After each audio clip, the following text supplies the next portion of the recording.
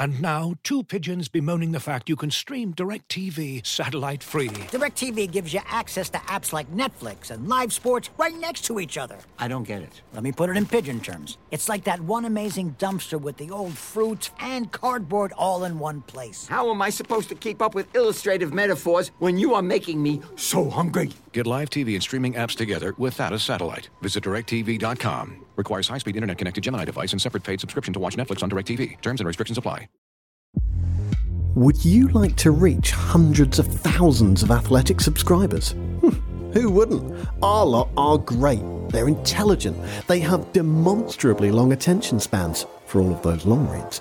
And that means they're almost certainly the ABC ones you're looking for. Imagine your brand front and centre on the Totally Football Show, or Talk of the Devils, or Football Cliches. You can advertise with us now.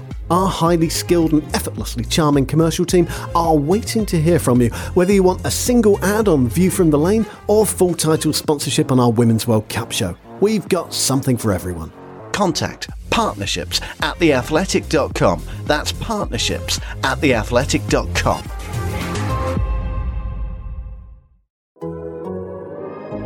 The Athletic.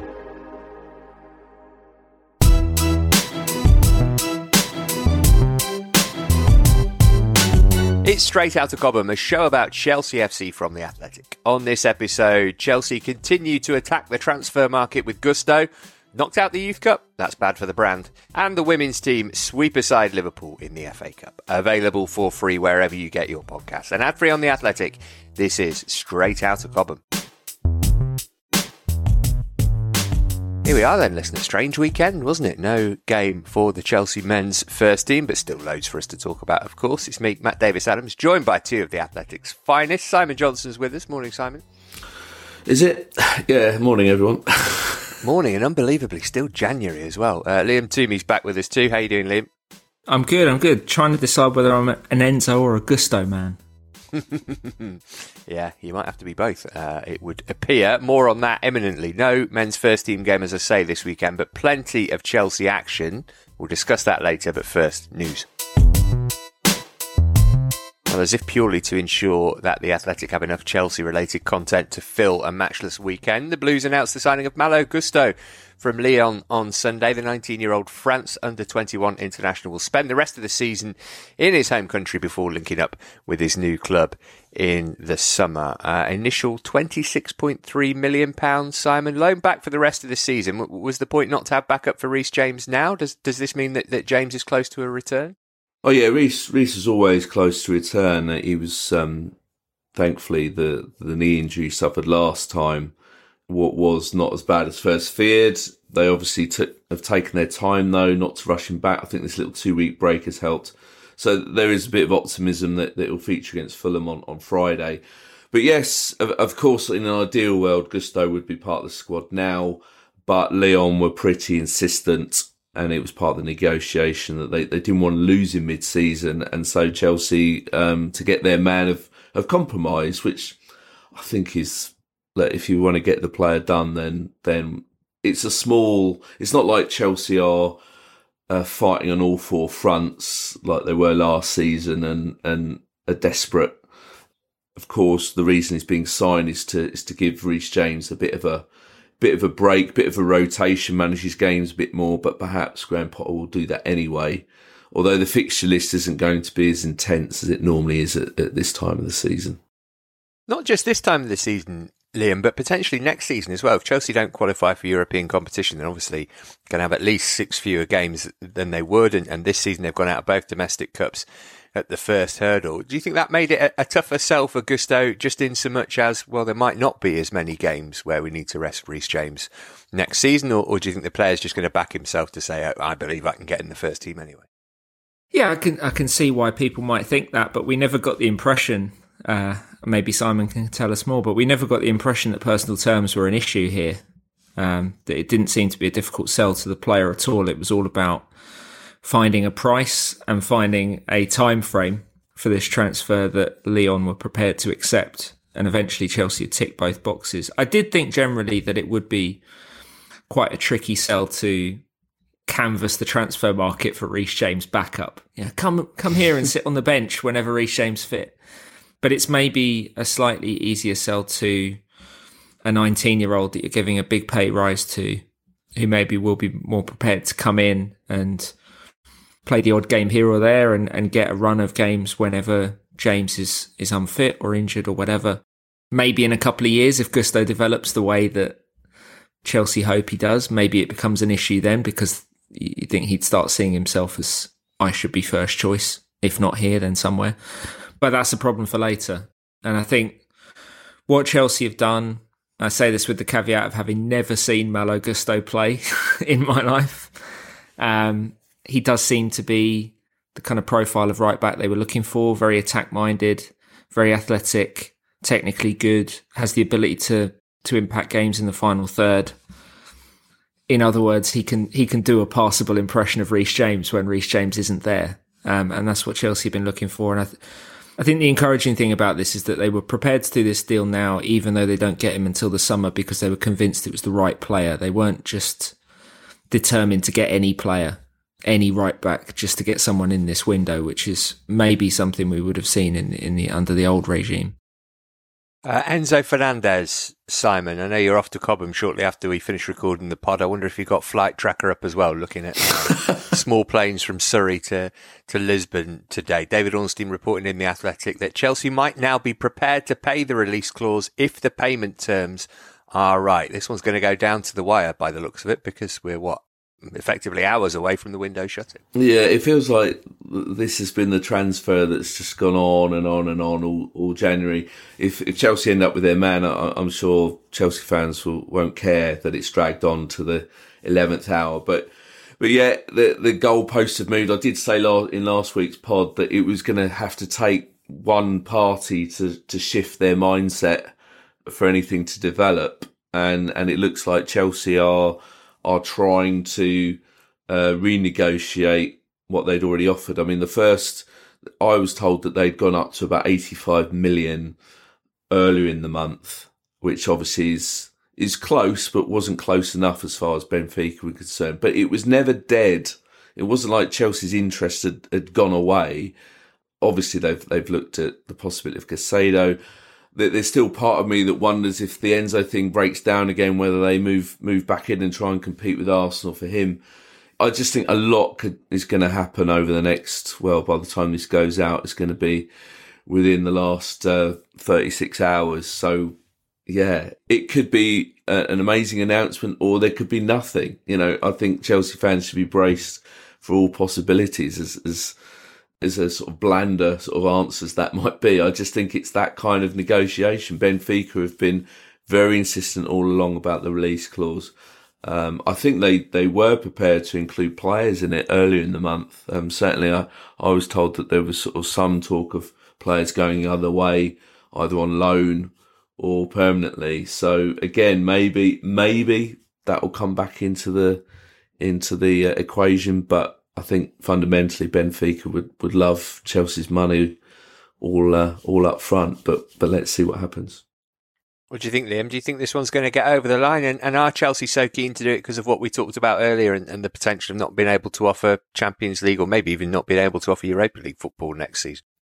I think if they're prepared to offer in the region of 120 million euros, which the information seems to suggest that they are a lot more willing to go up to that level now than they were earlier in January, then this has a very live chance of happening. I don't know if it will, because I think there's probably a lot of details and variables that we don't know about yet. But if they're prepared to go into that level of bid, then as far as Benfica are concerned, I think there will be a real conversation to be had. I still think it's extremely unlikely that they go through the avenue of activating the buyout clause, just because of what we know about that it would have to be accounted for an FFP all in one go. I just don't see, with the other spending Chelsea have done, I don't see how that's remotely workable. As for doing this deal now, as opposed to the summer, David Ornstein reported in his column, I think there's an element of Chelsea being worried about rival suitors coming in for Fernandes if they wait until the end of the season. when, of course, those rival suitors may have Champions League football to offer, and Chelsea probably won't. Chelsea clearly know he wants to come.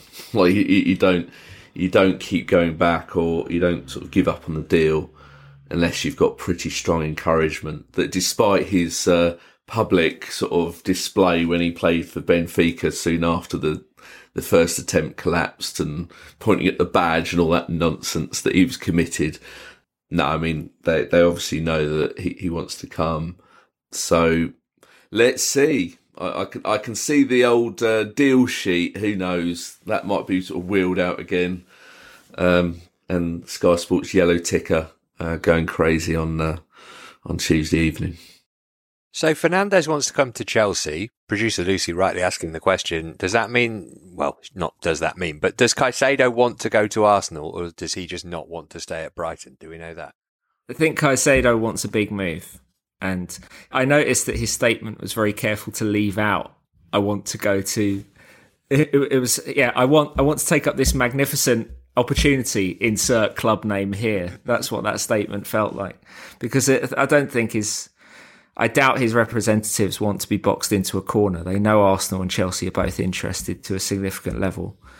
And either one is a magnificent opportunity in the sense of a higher football level, but also, you know, a massive pay rise and big money for everyone concerned. So I doubt Caicedo would say no to either, put it that way. I think the statement should have said, I want to go to London. Or Liverpool or Manchester. Yeah. But what we should quickly point out is Andy Naylor, who covers Brighton for us, continues to be very adamant that Brighton aren't selling him this month. So will player power win? Obviously, Caicedo's made his intentions pretty clear, but is this part of Brighton's negotiation tactic? But yeah, Andy's really nailed his colours to the mast and saying he's going nowhere. And if you're Brighton, you sort of just think, well, you know, this could be one of their best seasons ever. You know, FA Cup run, chance of qualifying for Europe.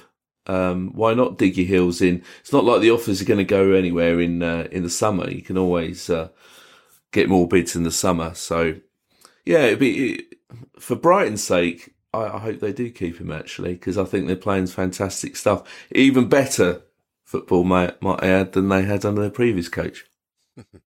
Yeah, I guess it depends what kind of attitude Caicedo takes to it, whether he Anthony Gordon's it or whether he just decides to stick it out for this season. Somebody who's not going to be playing in Chelsea's midfield for the rest of this season, Simon, is Cesare Casadei. Looks like he's going on loan to Reading. Star for the under-21s for the first half of the season. I'm guessing this was always the plan, right? Let him acclimatise to living in England, and then if he does that and does okay, second half of the season he can go on loan. Yes, yeah, that was... when I wrote about him in, September, October, yeah, that was the plan. He could have actually gone on loan straight away when they signed him, but the club decided, no, let's ingratiate him in the club so he gets to get a feel for the place. Because it would be a bit weird, wouldn't it, if you sign for a club and then almost Thibaut Courtois, if I can mention his name anymore. Like, it's a bit like Voldemort, isn't it? He was signed and then like 24 hours later he was gone to Atletico Madrid. It was a bit weird, but no, Casadei, and I think from what I've seen him, he does look a good player. I just hope that he gets lots of first team football, because that's what loans are all about. But yeah, he's a very smooth player, very good in the air, but he's obviously got to go prove himself out. He's wasted in PL2, to be honest. There's a few players that are too good for PL2, and I think we may be seeing some more loans agreed over the next sort of 24, 36 hours. Who would you include in that? Maybe Amari Hutchinson, Harvey Vale. What about David Fofana? What about Slonina? Might see some of those guys leave as well. Amari is definitely one of the candidates to go on loan. Fofana can't, I think, because he's played for two clubs unless he goes to States. I don't think Slonina's going anywhere. Harvey Vale also can't because of the Papa Johns. He played in the Papa Johns and for Hull City. So unfortunately, he can't go anywhere. I need to look this up, but there might be a loophole with Fofana because it was technically last season. Of course, yes. Because of their season schedule, I think he might be able to play for another club this year. But I'm not 100%. We'll have to check that out. All right, we'll keep an eye on that one. Jude Soonsup-Bell off the Spurs permanently, it would seem. This is one that we've been expecting him to leave, right? He's been linked with a move away. His contract's been running out, but we didn't hear of Spurs as a potential destination for him. But it seems that's done and dusted. Yeah, he's having a medical Monday morning. So, in fact, it's about half an hour as we're recording this, from what I've been told. Yeah, I reported earlier in the month that he was going to leave.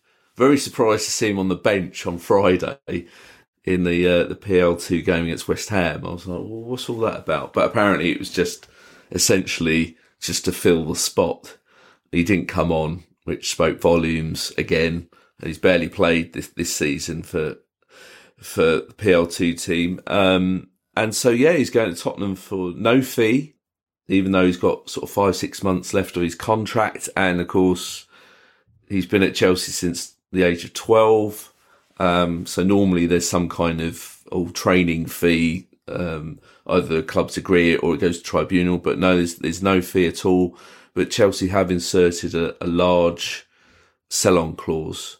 So if he does well at Spurs, or does reasonably well, and then he's sold for big money later on, Chelsea will get a good cut of that. But it's quite sad how it's all worked out. I mean, when you think that 13 months ago he made his senior debut at Brentford, he was very highly rated by the academy, and it just seems that there's been a bit of a schism, let's say.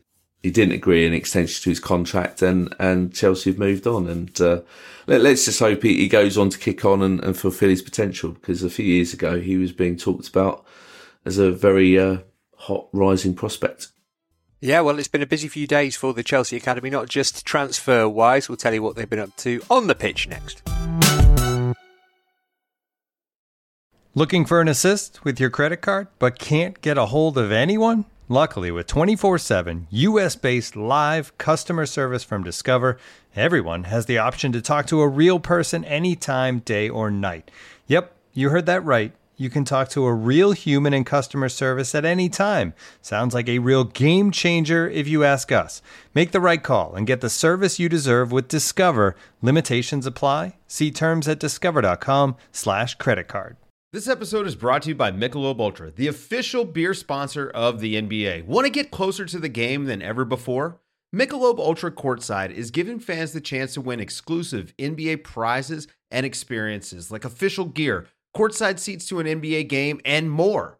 Head over to MichelobUltra.com/courtside to learn more.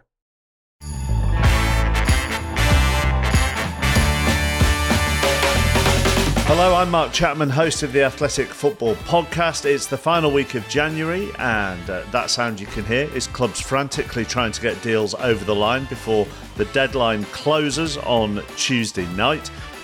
Myself, David Ornstein, Adam Crafton, and our raft of club experts will be all across the biggest moves this week, and we'll discuss the fallout when the window shuts. So just search for the Athletic Football Podcast on Apple or Spotify or wherever you listen to your pods.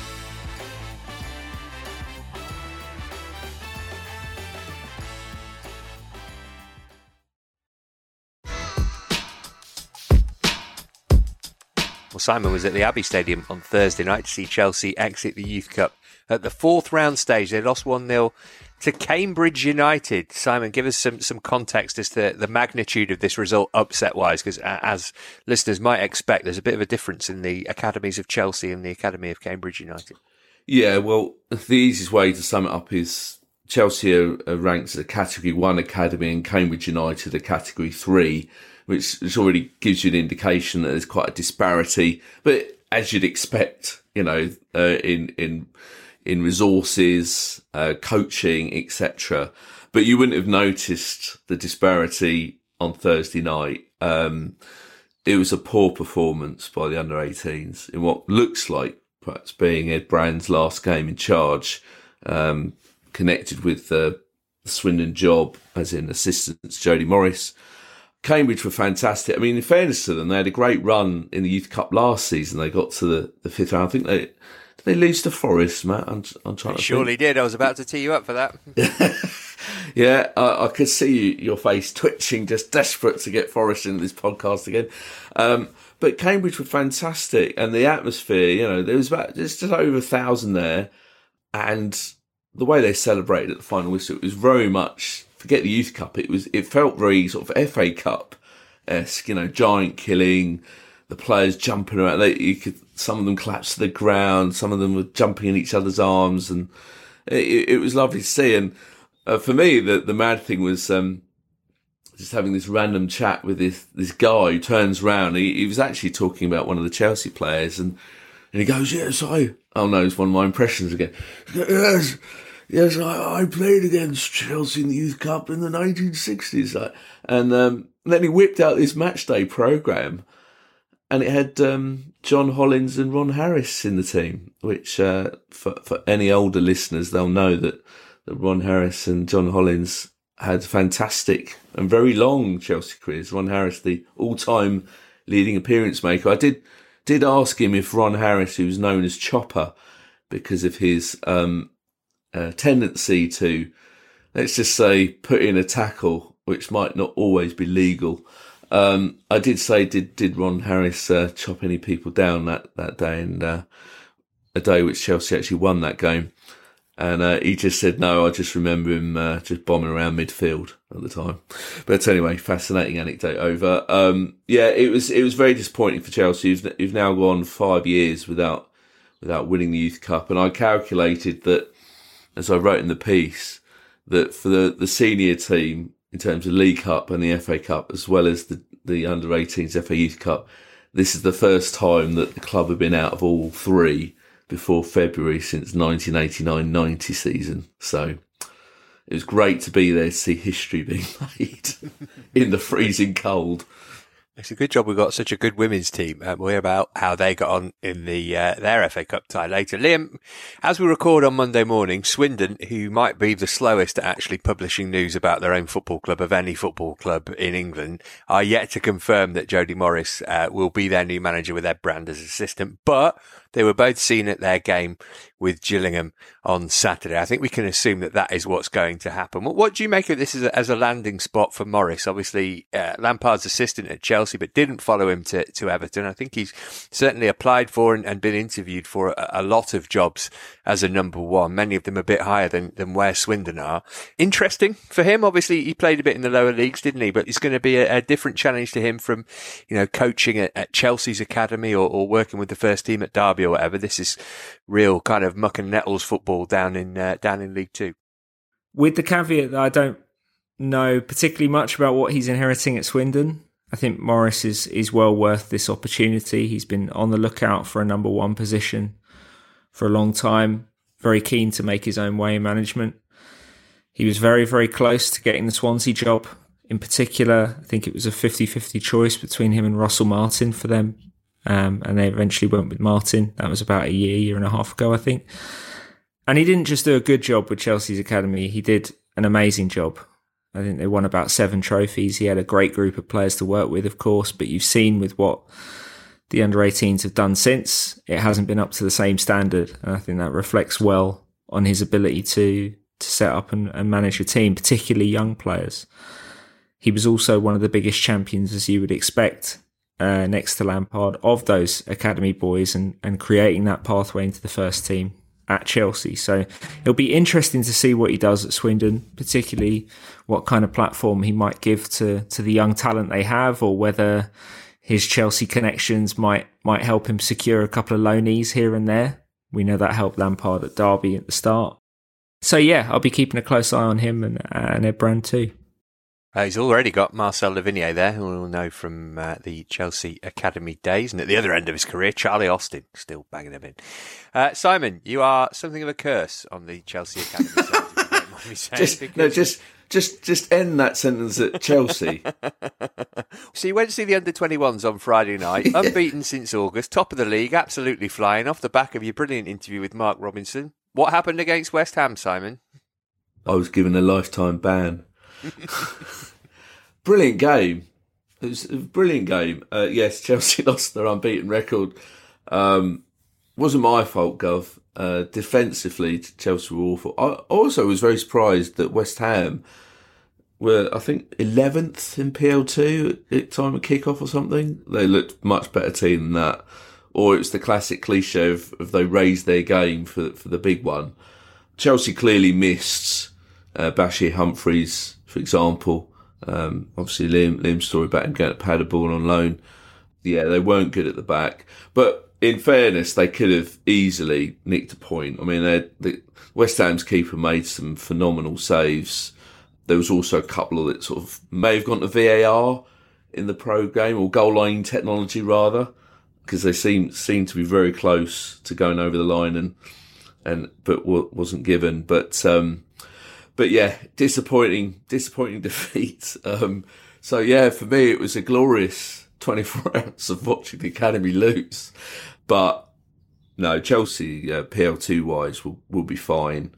Harvey Vale came off the bench in the second half, and not that he's come back to boost Chelsea's chances of winning PL2, but he undoubtedly will, because he's not had much football this season, but he looked very, very sharp, assisted a goal and looked very dangerous. So yeah, I'm confident that was just a blip. Yeah, probably not ideal for Harvey Vale, but nicer for Chelsea that they're bringing him back in the team to try and help them win the title rather than to avoid relegation, which was the situation that they were in last year. Right, you thought we wouldn't have much to talk about today, listener. Strap in, there's more. Chelsea women tried to make a game against Liverpool last longer than 6 minutes on Sunday. We'll find out if they were successful in that endeavour next. Looking for an assist with your credit card but can't get a hold of anyone? Luckily, with 24/7 US-based live customer service from Discover, everyone has the option to talk to a real person anytime, day or night. Yep, you heard it right. You can talk to a real human in customer service anytime. Sounds like a real game changer, if you ask me. Make the right call and get the service you deserve with Discover. Limitations apply. See terms at discover.com/creditcard. And now, two pigeons bemoaning the fact you can stream DirecTV satellite-free. DirecTV gives you access to apps like Netflix and live sports right next to each other. I don't get it. Let me put it in pigeon terms. It's like that one amazing dumpster with the old fruits and cardboard all in one place. How am I supposed to keep up with illustrative metaphors when you are making me so hungry? Get live TV and streaming apps together without a satellite. Visit DirecTV.com. Requires high-speed internet-connected Gemini device and separate paid subscription to watch Netflix on DirecTV. Terms and restrictions apply. Charles hangs the ball towards Sam Kerr, and there is a Sam Kerr hat-trick. A very, very familiar sight, seeing Sam Kerr connect with the ball and it find its way into the back of the net. Another Niamh Charles assist. A good afternoon's work for Chelsea, and especially Chelsea's number 20. Sam Kerr bags a brilliant hat-trick here at Kingsmeadow. A place in the fifth round at stake between Chelsea and Liverpool then. Here's our own Jessie Parker-Humphreys to tell us what went down at Kingsmeadow. And breathe. What a very energetic game. Chelsea make it into the next round of the FA Cup thanks to a 3-2 win over Liverpool. Chelsea made this way harder for themselves than they needed to, I think, in the end. A Sam Kerr hat-trick, but she could have had 6, to be honest. Some great opportunities. She went through one-on-one and somehow managed to put it wide. A couple of misplaced headers. And then Liverpool got 2 goals back, one from Kerry Holland from the edge of the area, and then some very strange defending from Chelsea. Saw Gemma Bonner bring one back too. So a bit of a nervy finish to the game. But some bright stuff for Chelsea as well. Liverpool just really seemed to rattle this Chelsea team for some reason. I mean, all of this game has obviously been overshadowed. Not overshadowed, I guess, but maybe usurped by the news that broke on Saturday night that Chelsea had supposedly put in a bid for Arsenal left-back, left-winger Katie McCabe. McCabe's been at Arsenal for 8 years and is someone who, before this news broke, would have been seen as a total mainstay of that club. But Chelsea, reportedly having an offer of around £175,000 £100,000 for McCabe, rejected. She's got 18 months left on her contract. I mean, left-back is a position that Chelsea have been looking to strengthen for a number of seasons now. So the transfer would make sense for them in terms of getting, a quality 27-year-old, a leader. She's the Republic of Ireland captain. But for Arsenal, I just don't really see them letting her go at all. I mean, it would certainly be kind of unheard of if we're in the midst of a title race, Arsenal to let go of one of their most important players, particularly with the number of injuries they've already got in their squad. But, apparently Chelsea are going to keep pushing until the end of the transfer window, which is on Tuesday. So one to keep an eye on, and maybe something that, even if it doesn't happen this month, could pop up again in the summer. Jessie will be back to defend their quiz crown on Thursday. All right, so we are about done for today. Liam, I'm guessing that for you, for Simon, for everybody who is a writer for The Athletic, the next 24 to 48 hours are going to be busy / unpleasant. Is it transfers all the way, or have you got anything else you're working on? Well, no, I mean, it's Enzo watch number one, isn't it? Whether that deal gets done, I think, will define all of our workloads for the next 48 hours or so. We're working on a bigger piece to run after the window's closed, which is, as you might expect, the story of Chelsea's transfer window. And that will also be heavily conditioned by whether this Enzo deal ends up happening or not. So I haven't written much of it yet, as you might imagine. And that will also focus quite heavily on how on earth can Chelsea spend all this and make it work, which is a question a lot of people have been asking. A few people have kind of partly answered it already, but it's a big, big talking point. Simon, you're off to Cobham just after we finish recording. What are you getting up to there? Who are you speaking to?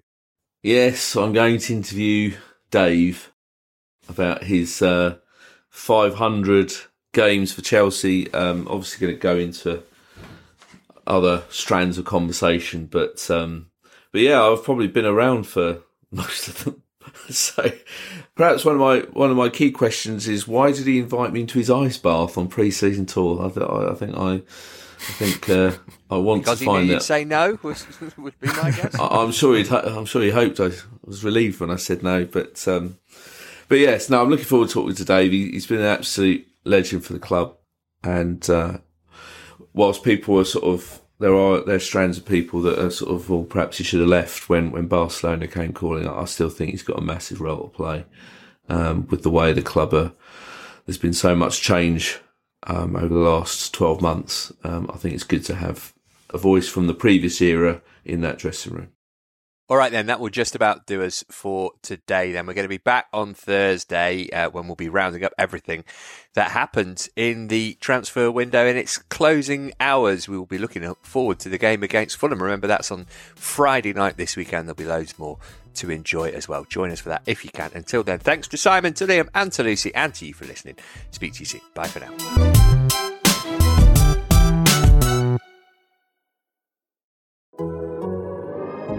The Athletic.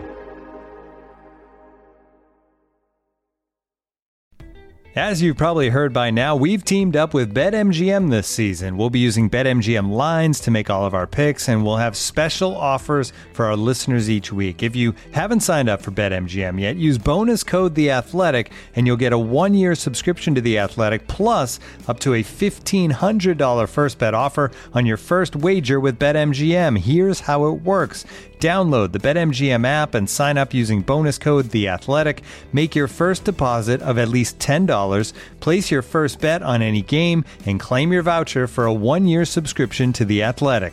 See BetMGM.com for terms. U.S. promotional offers not available in D.C., Mississippi, New York, Nevada, Ontario, or Puerto Rico. Gambling problem? Call 1-800-GAMBLER. Available in the U.S. Call 877-8-HOPE-NY or text HOPE-NY 467-369 in New York. Call 1-800-NEXT-STEP in Arizona. 1-800-327-5050 in Massachusetts. 1-800-BETS-OFF in Iowa. 1-800-270-7117 for confidential help in Michigan. 1-800-981-0023 in Puerto Rico. First bet offer for new customers only in partnership with Kansas Crossing Casino and Hotel. Don't forget, if you haven't signed up for BetMGM yet, use bonus code The Athletic, and you'll get a 1-year subscription to The Athletic, plus up to a $1,500 first bet offer on your first wager.